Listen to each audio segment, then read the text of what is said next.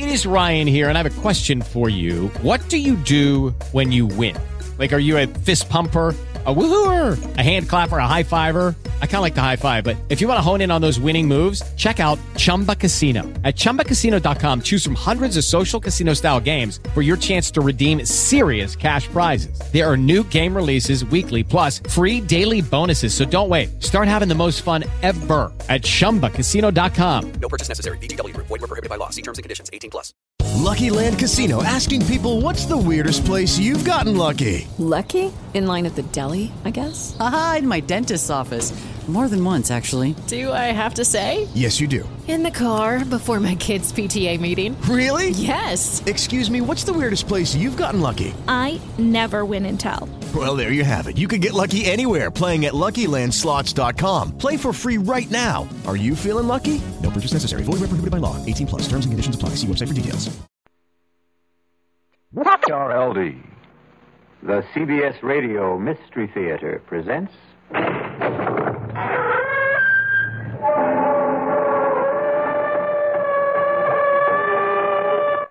Hey guys, it is Ryan. I'm not sure if you know this about me, but I'm a bit of a fun fanatic when I can. I like to work, but I like fun too. It's a thing. And now the truth is out there. I can tell you about my favorite place to have fun. Chumba Casino. They have hundreds of social casino style games to choose from with new games released each week. You can play for free anytime, anywhere. And each day brings a new chance to collect daily bonuses. So join me in the fun. Sign up now at ChumbaCasino.com. No purchase necessary. VGW. Void where prohibited by law. See terms and conditions. 18+.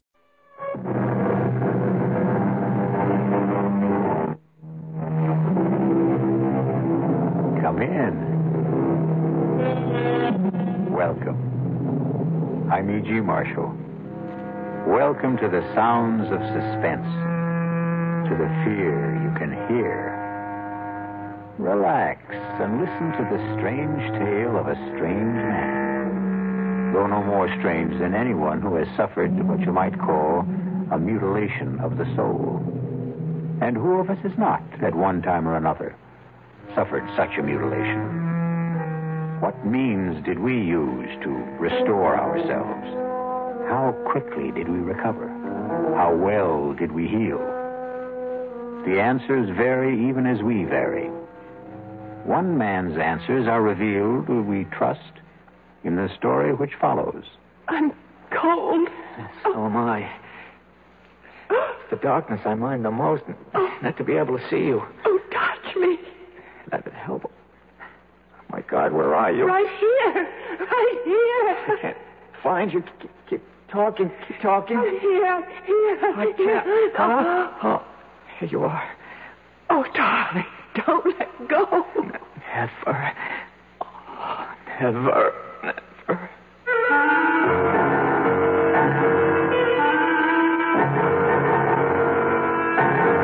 Our mystery drama, The Deadly Hour, was written especially for the Mystery Theater by Elspeth Eric and stars Norman Rose. It is sponsored in part by Anheuser-Busch Incorporated, brewers of Budweiser. I'll be back shortly with Act One. In 1919, someone had a big idea. Let's help youth understand big business by starting them in small businesses of their own. And Junior Achievement was born. Each group elected a board of directors, chose a product, set up a production line, sold stock, and went into business. That year, 314 students made and sold products and learned the business of business.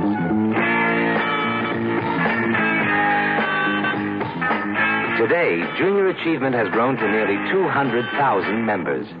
Junior Achievers are designing and marketing their own products and services, from cutting boards to printing. They're organizing sales efforts, writing marketing plans, calculating profit and loss. Running these small businesses helps Junior Achievers understand how big business works. Support Junior Achievement, where youth learns the business of business. Call your local Junior Achievement office. Hello. Hello, Mrs. Ken Driggs of Salt Lake City, Utah? Yes? Mrs. Driggs, my name is Ted Brown, and I'm calling for Campbell Soup. And we're calling ladies in the Salt Lake City area asking if they'd like to sing the Campbell Soup jingle. Come come on, you're kidding. No, honest, I'm not. And if you sing the Campbell Soup jingle for me, why, I'd love to send you a case of Campbell's tomato soup. All right, but if I sing it and you don't send it, I'll be awfully disappointed. Well, you just sing it and you see. Okay, it goes, good, good. That's what Campbell soups are, good. That was just marvelous, really. And we're going to send you a case of Campbell's tomato soup. You're kidding. I'm not kidding. How cold does it get in Salt Lake City, by the way? Below zero sometimes. But if you like skiing, you don't mind. Uh-huh. When it does get cold, good hot Campbell soup warms you up. Yeah, that's right. Now, you enjoy yourself, you hear? All right. Bye-bye. Bye. The preceding recorded message was selected from random phone calls.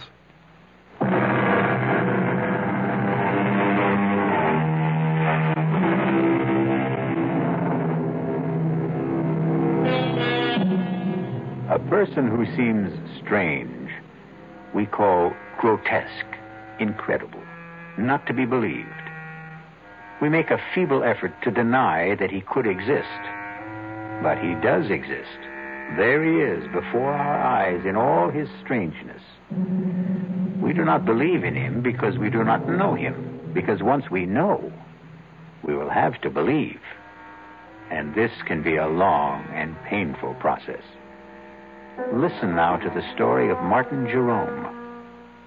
See if you can believe it. Mr. Jerome, I only consented to see you because your letter sounded quite desperate.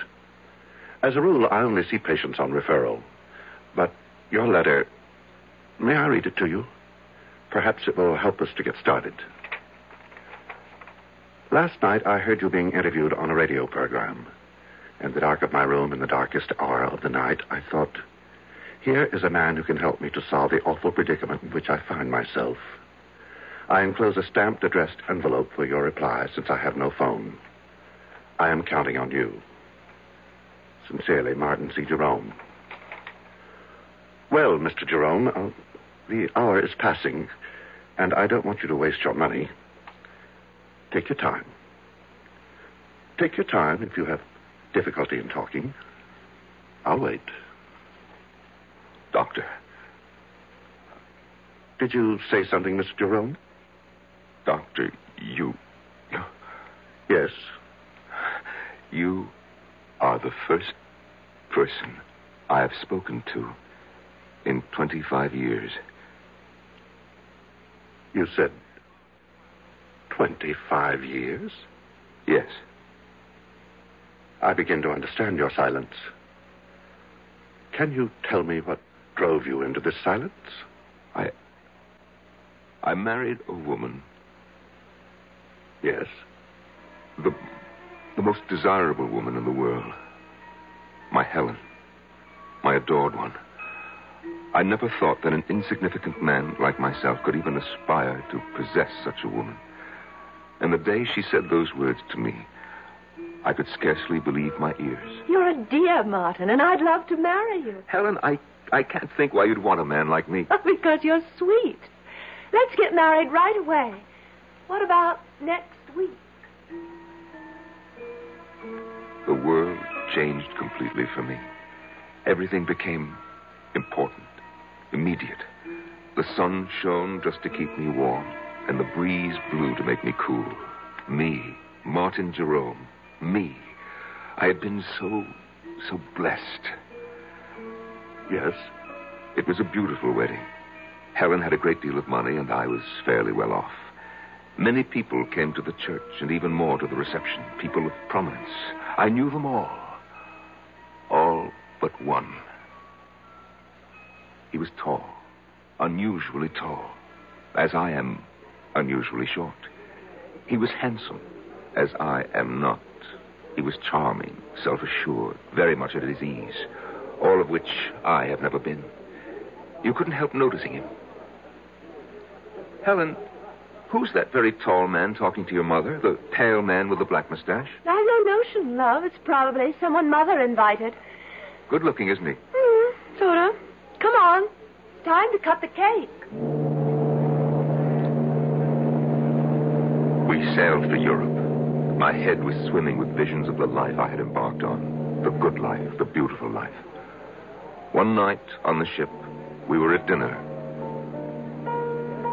Helen, look over there. To your right, against the wall, sitting by himself. Isn't that the man who was at our wedding? 500 people at our wedding, love. He's getting up from the table. The tall man, black mustache. Your mother must have invited him, you said. Well, then I guess she did. After dinner, we danced for a while. Then Helen said she had a headache, but I should stay and enjoy myself. Well, I tried, but I couldn't enjoy myself without her. I was too much in love for that. I watched the dancers for a while, drank a brandy. I managed to kill an hour, and then I went down to our stateroom. Helen wasn't there. When I stepped back out into the corridor, there she was, coming out of another stateroom about 6 doors from ours. Darling. You weren't in our room. I didn't know what to think. You said that you had a headache. I've been doing a little detective work. You were so anxious to know who the tall man was. Well, I found out. He's not precisely a friend. His mother came to the wedding and dragged him along. Helen, you were in his stateroom. I ran into him in the corridor, and he said to come in for a nightcap. Let's go to bed. Our stateroom is much nicer than his, by the way. We went to Paris. And then because she loved to ski, we went to St. Moritz. She was very good on skis, effortless as a bird flying. I watched and watched and never got tired of watching. And then, one day, there he was again, the tall man. I've got to catch the ski tow. Wait for me. Helen, he's here. Who's here? The man from the wedding, the man from the ship. Oh, is he here? Oh, so he is. Well, I'm off. Wait for me. After St. Moritz, we came back to the city and moved into an apartment. I went to work. We made friends. Helen grew lovelier every day, and she was her loveliest the day she told me that we would have a child. Tell me about that. Well, Helen was very, very light-hearted, very casual about the prospect, but I... Yes? How did you feel? Well, it's hard to tell you, Doctor. Oh, I know every man is what, excited, happy, I don't know, but I felt bowed down, Doctor, actually crushed by my own good fortune. That a man like myself, so petty, so pitiable, should be given a child by a woman like Helen. Have you always thought of yourself as petty and pitiable? I have. Why? Because I am. Go on, please.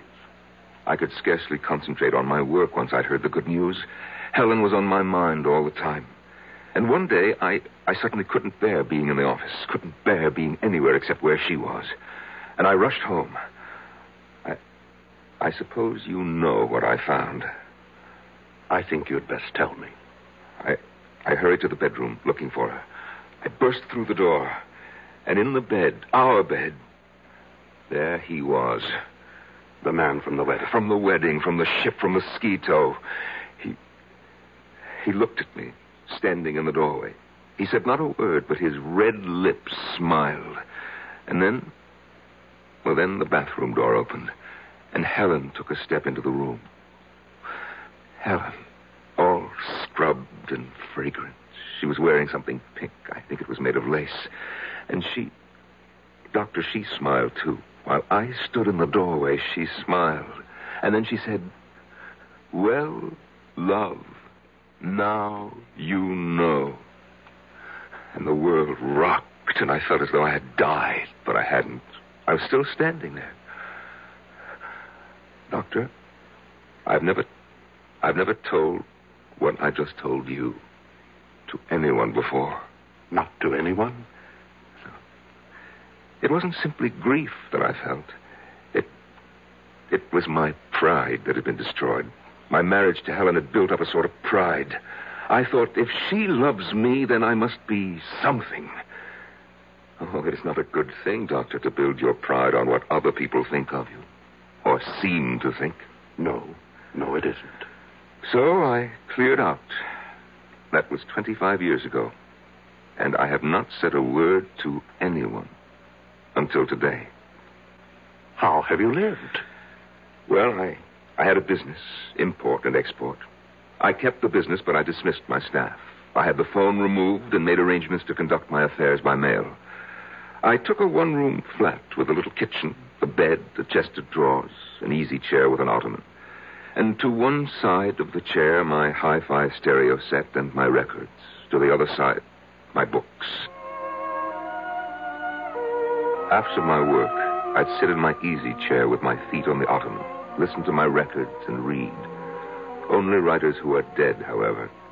I'd read till about 10 o'clock, eat a little something, and go to bed. The next morning, go to work all day, and do the same thing all over again. No relaxation of any kind? No enjoyment? Well, vacation in the summer. I shut down the office for 2 weeks and take my vacation. Where do you go? I take a train. 2 trains, actually, and a bus to a little town on the coast called Marsh Hills. You've probably never heard of it.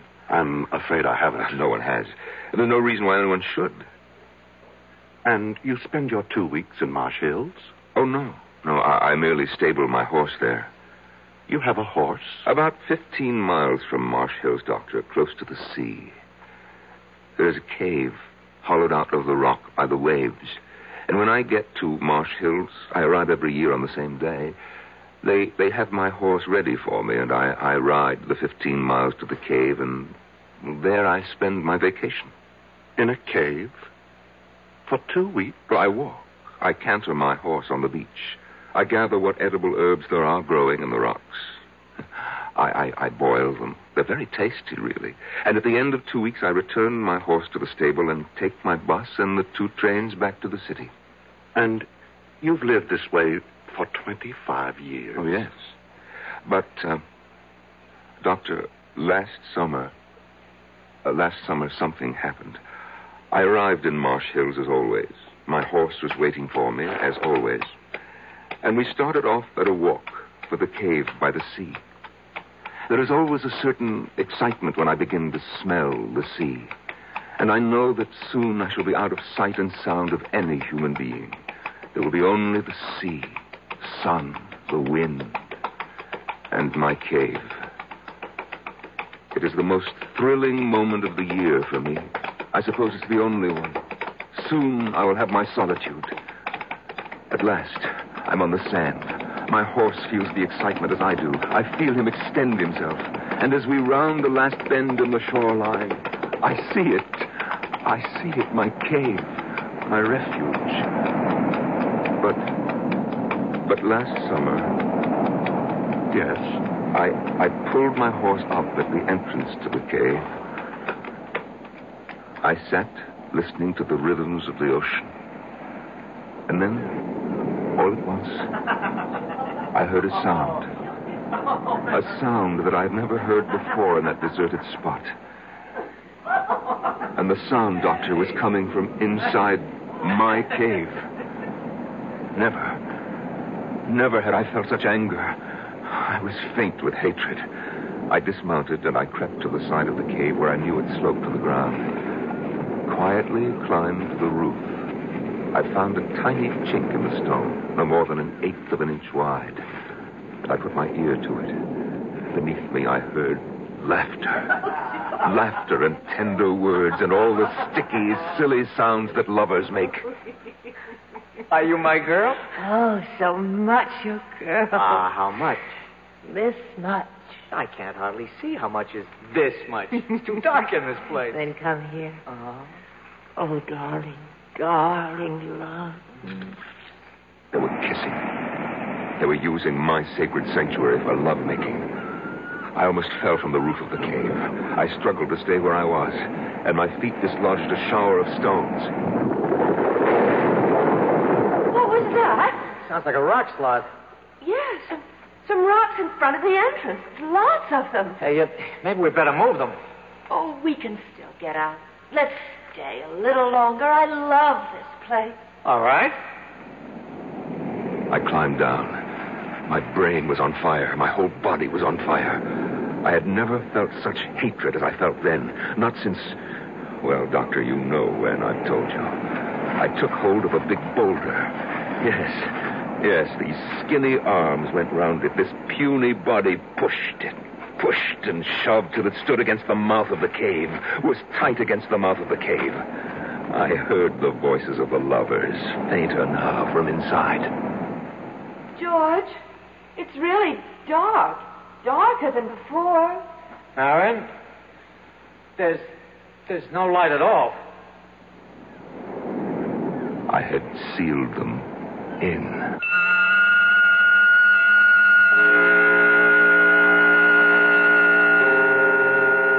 What is darkness? It is the state from which we emerge, and it is the condition to which we return. We come from the darkness of the womb. We leave for the darkness of the tomb. In between is light and life. I'll be back shortly with Act Two. Some research experts say you can't taste the difference between beers. Well, if they're right, then Anheuser-Busch wastes a barrel of time Beechwood aging Budweiser. Only they don't think so. Brewing beer right does make a difference. And they're betting a bundle that you can taste the difference in Bud. When it comes to brewing Budweiser, the Anheuser-Busch choice is to go all the way because they still care about quality.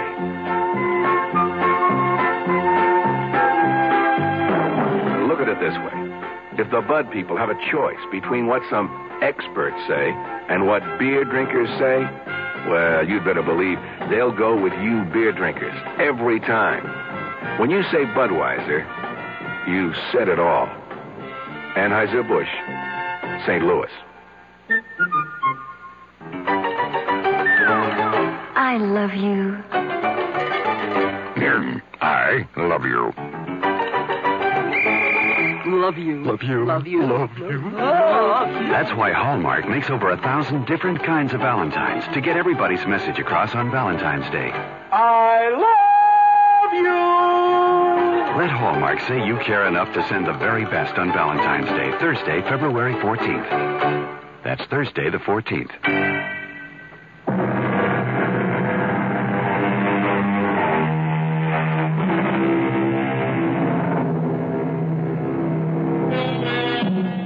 Marvin Jerome, 50 years old, has not uttered a single word to a living soul in 25 years.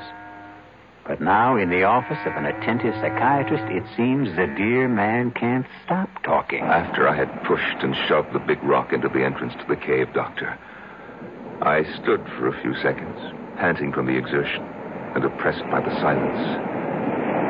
There was only the sound of the wind and the water. I thought of the lovers locked inside. What were they doing? What were they saying? I felt that I must hear their voices again, as though their words, which had driven me near to madness, were essential now to keep me sane. I scrambled back to the roof of the cave and put my ear once again to the narrow crack through which I could hear them. George, there was a little light before, now there's none. More rocks must have fallen. I didn't hear them. I heard something that didn't sound like rocks falling. Oh, come on, we've got to clear the entrance.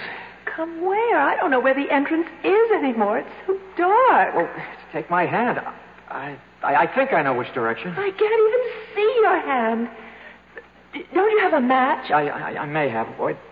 Yeah, I have a few. Well, light one. I will. Oh, went out. Now, don't panic. Don't panic. Light another. We've got to get out of here. Just don't panic. All right, now, careful. Be careful. I am being careful. Oh, darling. Huh? No, I found the one that went out. It was right by my foot. Let me light it from yours. Yeah, good girl. All right, George. There's the entrance. Don't let your match go out. Don't you let yours. Hey, look, see? Just a whole bunch of stones. Come on, let's start clearing them away. Oh, both matches went out. That's all right now. We know where we are. We're right by the entrance. Come on, let's get started. George. What, darling?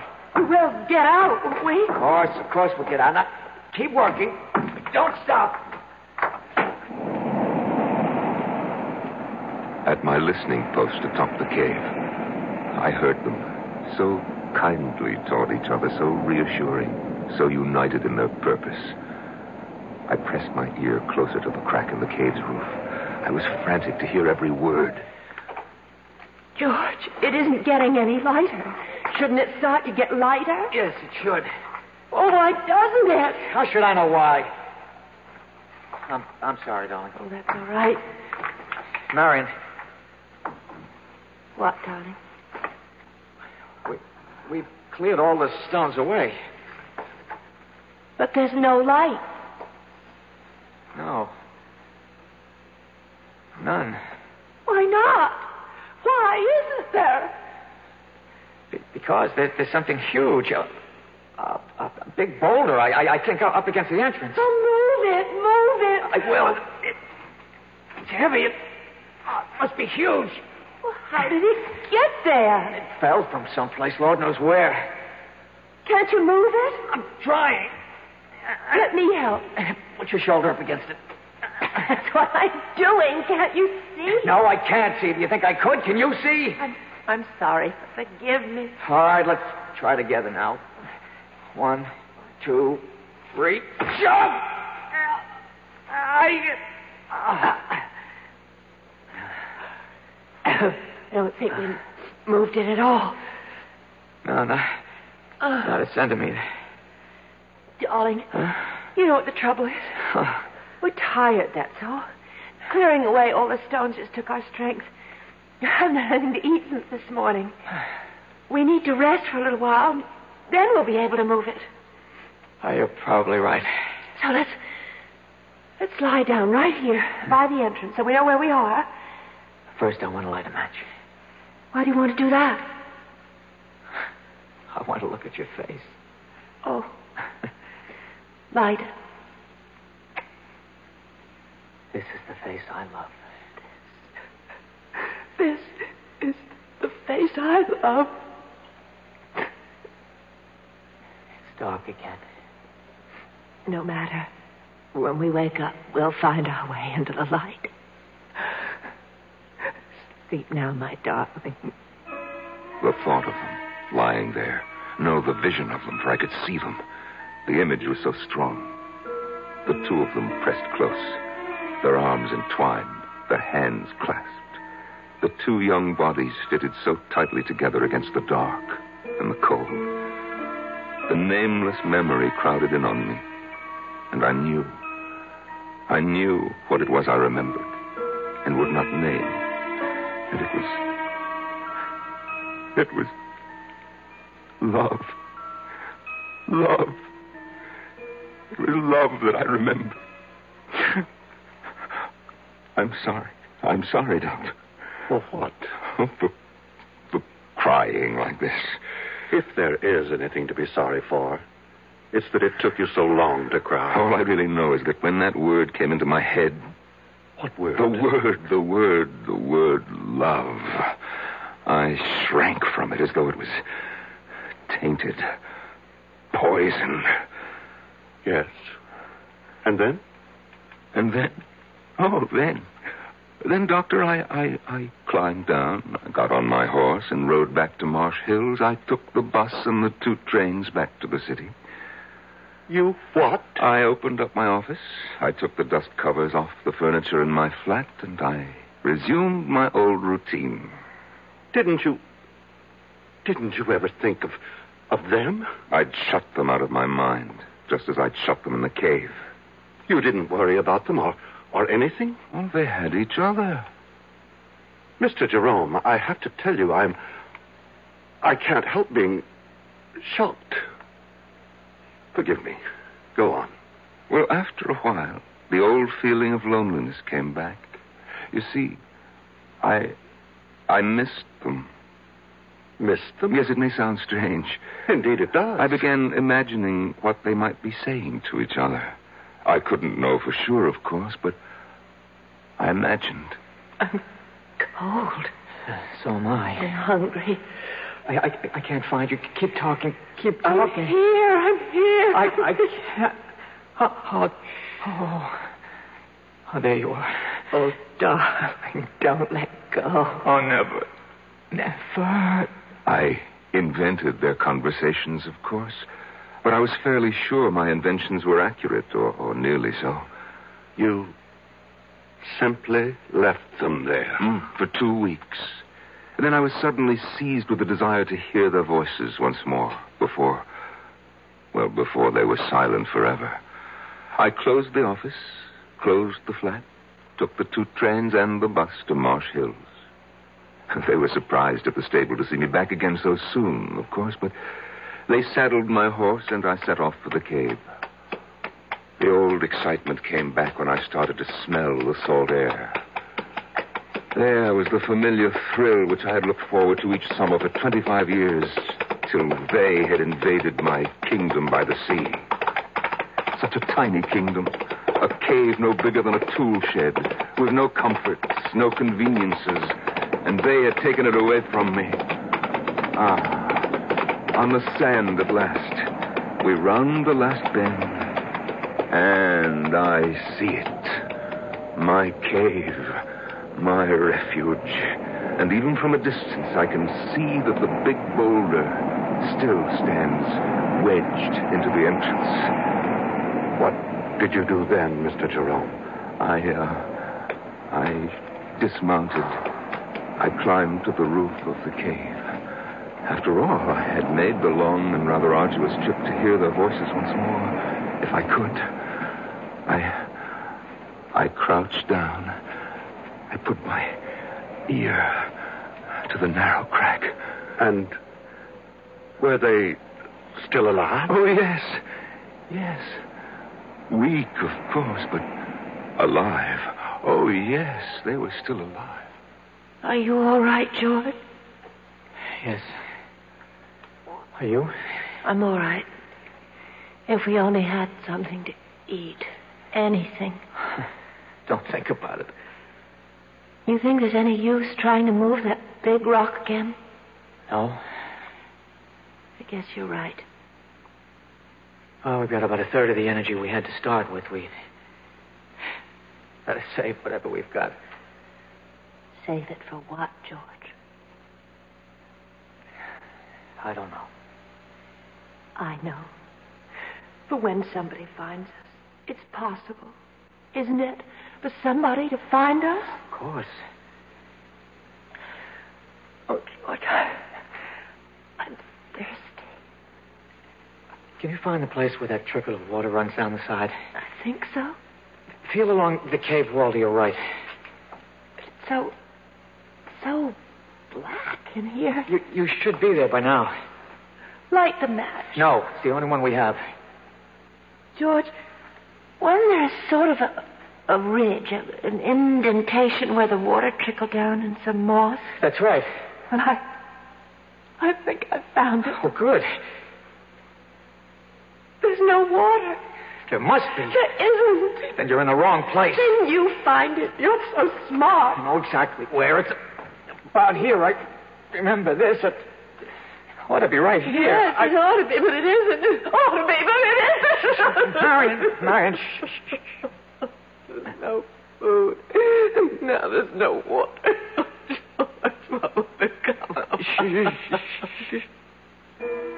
Doctor, I wanted to call to them. I wanted to say, wait for rain, because as soon as a good rain came, the water would start to trickle down the cave wall again. But I couldn't speak. I don't know why I couldn't. Do you? I have some notion, yes. Why couldn't I? I'd rather you told me the rest of the story first. All right, Doctor, if you say so. Well, they must have gone to sleep after that. I think they probably slept a lot. I know that I didn't hear anything more after that until much later. I wonder what day it is. Well, it was Saturday when we came down here, wasn't it? Yes. Well, it must be, I don't know. We've been here a week, I think. More than that. Much more? About a week and a half. Oh. You think it's Wednesday? Or... I think so. If it's Wednesday, then we've been here 11 days. Something like that. difference does it make? I just like to know, that's all. Oh, don't be angry, darling. Doctor, I had the craziest impulse to whisper to them, "It's Tuesday." I almost laughed. Why do these ludicrous ideas come into our heads at the weirdest moments of our lives? Perhaps it wasn't as ludicrous as you thought. Well, of course it was. I was there to watch these people die. Listen to them die is more like it. And I still wanted to tell them what day of the week it was. If that's not ludicrous, I don't know what is. Tell me, what happened next? Well, I went to sleep on the roof of the cave. After the sun came up in the morning, I got a sandwich out of my saddlebag and a flask of brandy and sat on the sand for a while, watching the ocean. And then I went back to my listening post. George. Yes? I'm going to try walking around a little. Oh, Lord. This darkness is driving me mad. No, it's not. No, it's not. Let me have a match. No. Oh, give it to me. I won't. What was that? I heard something. I stumbled over something. Well, look for it. The fish are That's on. what I'm doing. Got it. Well, what is it? Feels like a little sort of a pan. Pan? Well, about 4 or 5 inches wide. What? Enamel, I think. Feels like enamel. It's a little pan to cook things in, the sort of thing campers might use. Wait. That means somebody's been here before. And that means whoever was here could come back. Well, somebody else could. I mean, this cave is a place people come to. We're not the only ones. We're not the first. Other people have... They'd stumbled across the little enamel pan I had used to boil my herbs in. I couldn't bring myself to speak to them, but I took a packet of matches, the cardboard kind, and I wrote on it, "I am here." Just that. I am here. And I slipped it through the crack in the roof of the cave.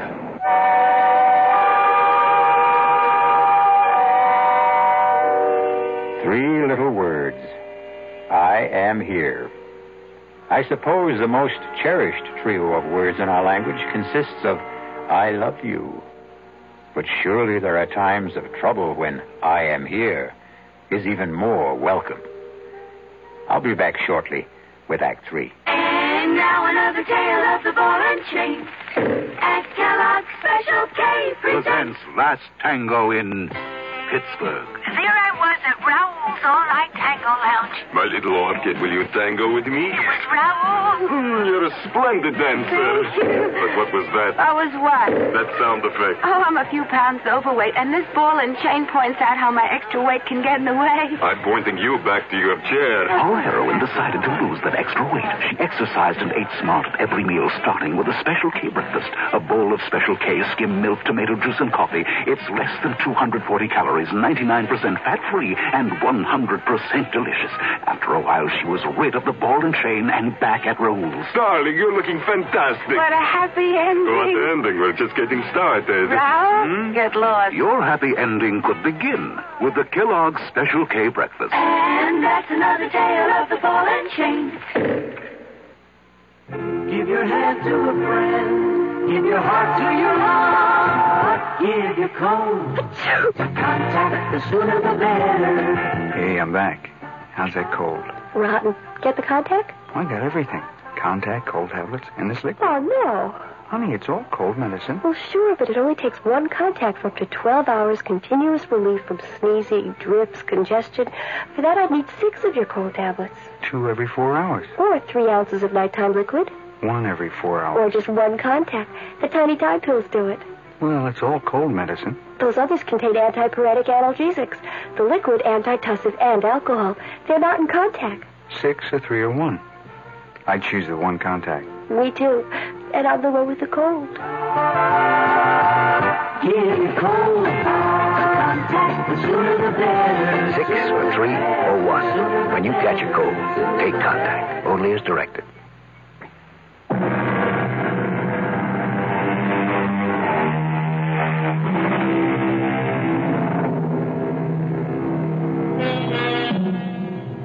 the disease of not listening, the malady of not marking, that I am troubled withal.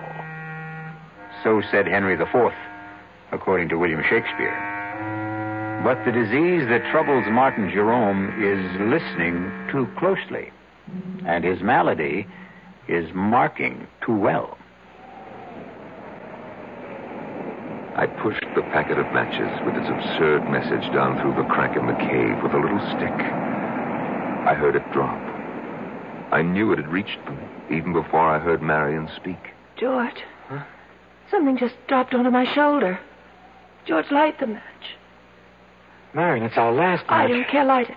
I have to know what fell on my shoulder. I don't like to use George, up our last... please, if you don't... All right. All right. Take it easy. Do you see anything? It hit my shoulder, and then it... Here it is. George! Well, it's matches. It's a whole fold of matches. You're kidding. I'm not. There's something written on it here, George. Wait a minute. It says, I am here. Who's here? I don't know. Oh, my God, that's the end of the match. I held it till I burned my fingers. I'm sorry, I couldn't. It's all right. What? We have matches now. Can you see? It isn't signed at all. It just says, I am here. That's all. But who's here? Doesn't matter, does it? Somebody's here. That's what counts. Why doesn't he say something? Call out to us or something. Tell us that everything will be all right. Maybe he's gone for help. Oh, yes, that must be it. Yes, that is it. It's all right now. It's all right as long as somebody's here. I couldn't stand their joy over my simple-minded message. They seemed like silly children, as silly as I felt myself. For I hadn't the faintest notion what I was going to do once I had made this strange contact with them. I climbed down and sat on the beach staring at the water until I fell asleep. I must have slept the rest of that day and all night because it was the sun coming up behind the horizon that woke me. I went back to the cave, climbed to the roof, and put my ear to the crack. George, I can't stand it. Where is he? How should I know? Stop asking me. He wouldn't give us a message like that. He wouldn't write, I am here on a package of matches and then just go away, would he? How do I know? You keep asking me as though I had an answer. Oh, I'm not hungry anymore. I haven't been hungry for a long time. I just feel terribly weak. Damn it, I know. Now, will you shut up? Just shut up. We'll die here, George. Be quiet. No water. No food. We'll die here. I said shut up. Whoever wrote that note must have been a madman. Wherever he was, he's gone away. Yes. And we'll die in this cave. I don't intend to die in this cave. Oh. And just what do you think you'll do about it? Something. Nothing you can do. I'm just not going to die. Yes. Not yet. Yes, you are. Make up your mind to it. What are you doing now? I'm going to light a match. Matches? We have matches. No food. No water. Just matches. George. I'm not going to die. Not yet. Not me. George! Not me. I felt as though the world had stopped. Actually, I had stopped. All at once, I knew what I must do. I didn't want to go completely out of my mind. I clambered down from the roof. I ran to the cave entrance. I tried to move the big boulder that blocked it. I knew even before I tried that I wouldn't be able to do it. But my mind was working brilliantly. I ran to where my horse's saddle and bridle lay on the sand. And after taking it all apart, I began working to put it together again for a new purpose. Oh, I used everything. The girth, the reins, the stirrup leathers. And in an hour, I had fashioned a crude device. I led my horse to the cave entrance. Somehow, I wrapped the girth around the boulder and made it firm. The reins circled my horse's shoulders. And then I stood back and gave him a sharp rap on the flank. He moved. And the boulder moved. The boulder moved away from the entrance to the cave. There was room for me to squeeze through. Just inside, I found them. She lay there in a faint. He lay across her. And his teeth were sunk in her breast.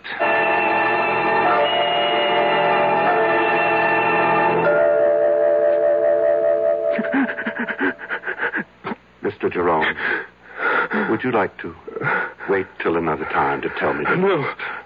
I must tell it to you now. I carried their bodies out, and I put them on the back of my horse. I threw a halter over his head and led him the 15 miles to Marsh Hills. It took all day because I stopped every hour to be sure that they were both breathing. There's a doctor in Marsh Hills, and I left them on his doorstep. I rang his bell and fled.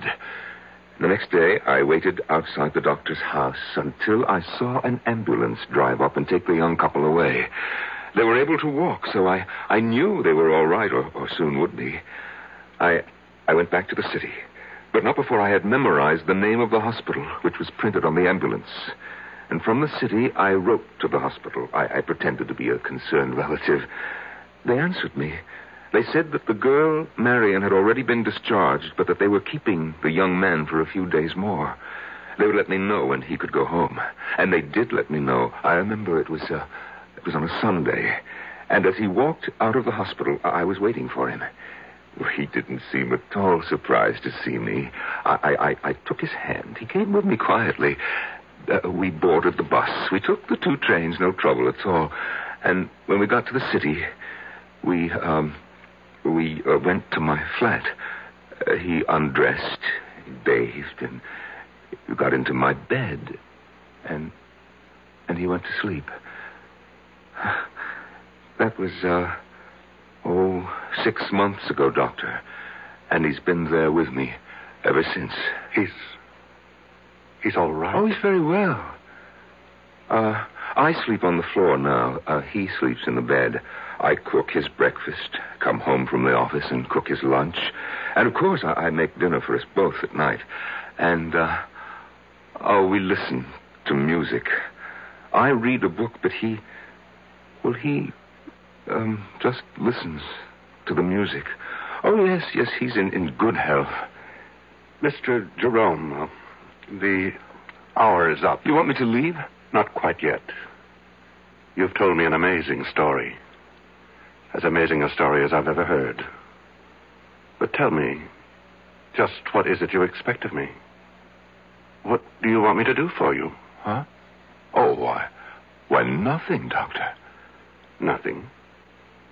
Nothing at all? I don't want help for myself, Doctor. I want help for the young man. You see, in the 6 months he's been staying with me, he hasn't uttered a word. Not one word. Go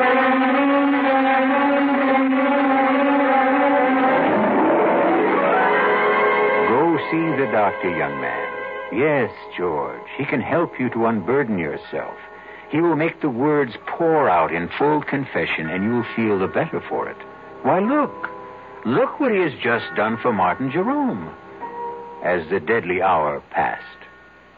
I'll be back shortly. Young I may be, but still I'm a man. Just turned 18 and I'll do what I can to find me a place where I can be me.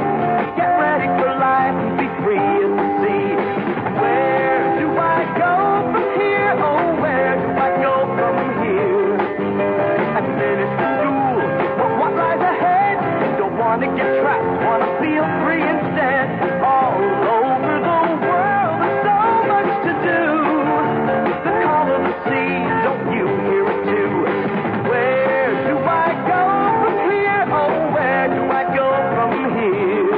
about the new Navy. You'll get your chance at success, learn an exciting job, and see the world. Call toll-free 800-841-8000. That's 800-841-8000. Or see your Navy recruiter. Be someone special in the new Navy. I know where I'm going from here.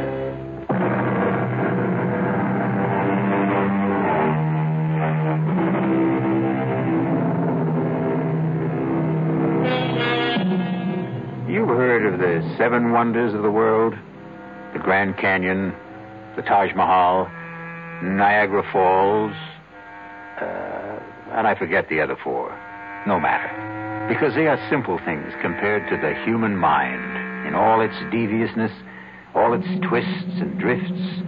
Why, I could sit in wonder at the human mind for the rest of my life. Our cast included Norman Rose, Marion Seldes, John Barragray, and Jack Grimes. The entire production was under the direction of Hyman Brown. And now, a preview of our next tale. That's impossible. Why is it impossible? It's all right for the simple-minded hicks up here to swallow that superstitious nonsense, but me, I'm a doctor. There has to be a reasonable, logical, rational explanation for what happened to George Morrissey. Oh, there is. He offended the spirit of the mountain. Oh, you consider that reasonable, logical, rational? Would you feel better if I said there's something up in that mountain, a virus, a bacillus, a fungus, which somehow causes immediate aging? It would be a more rational explanation. You mean more acceptable? I want to know what you believe. I believe the evidence. If you go up there, you can die. Radio Mystery Theater was sponsored in part by the Kellogg Company, makers of Kellogg's Special K cereal. This is E.G. Marshall inviting you to return to our Mystery Theater for another adventure in the macabre. Until next time, pleasant dreams.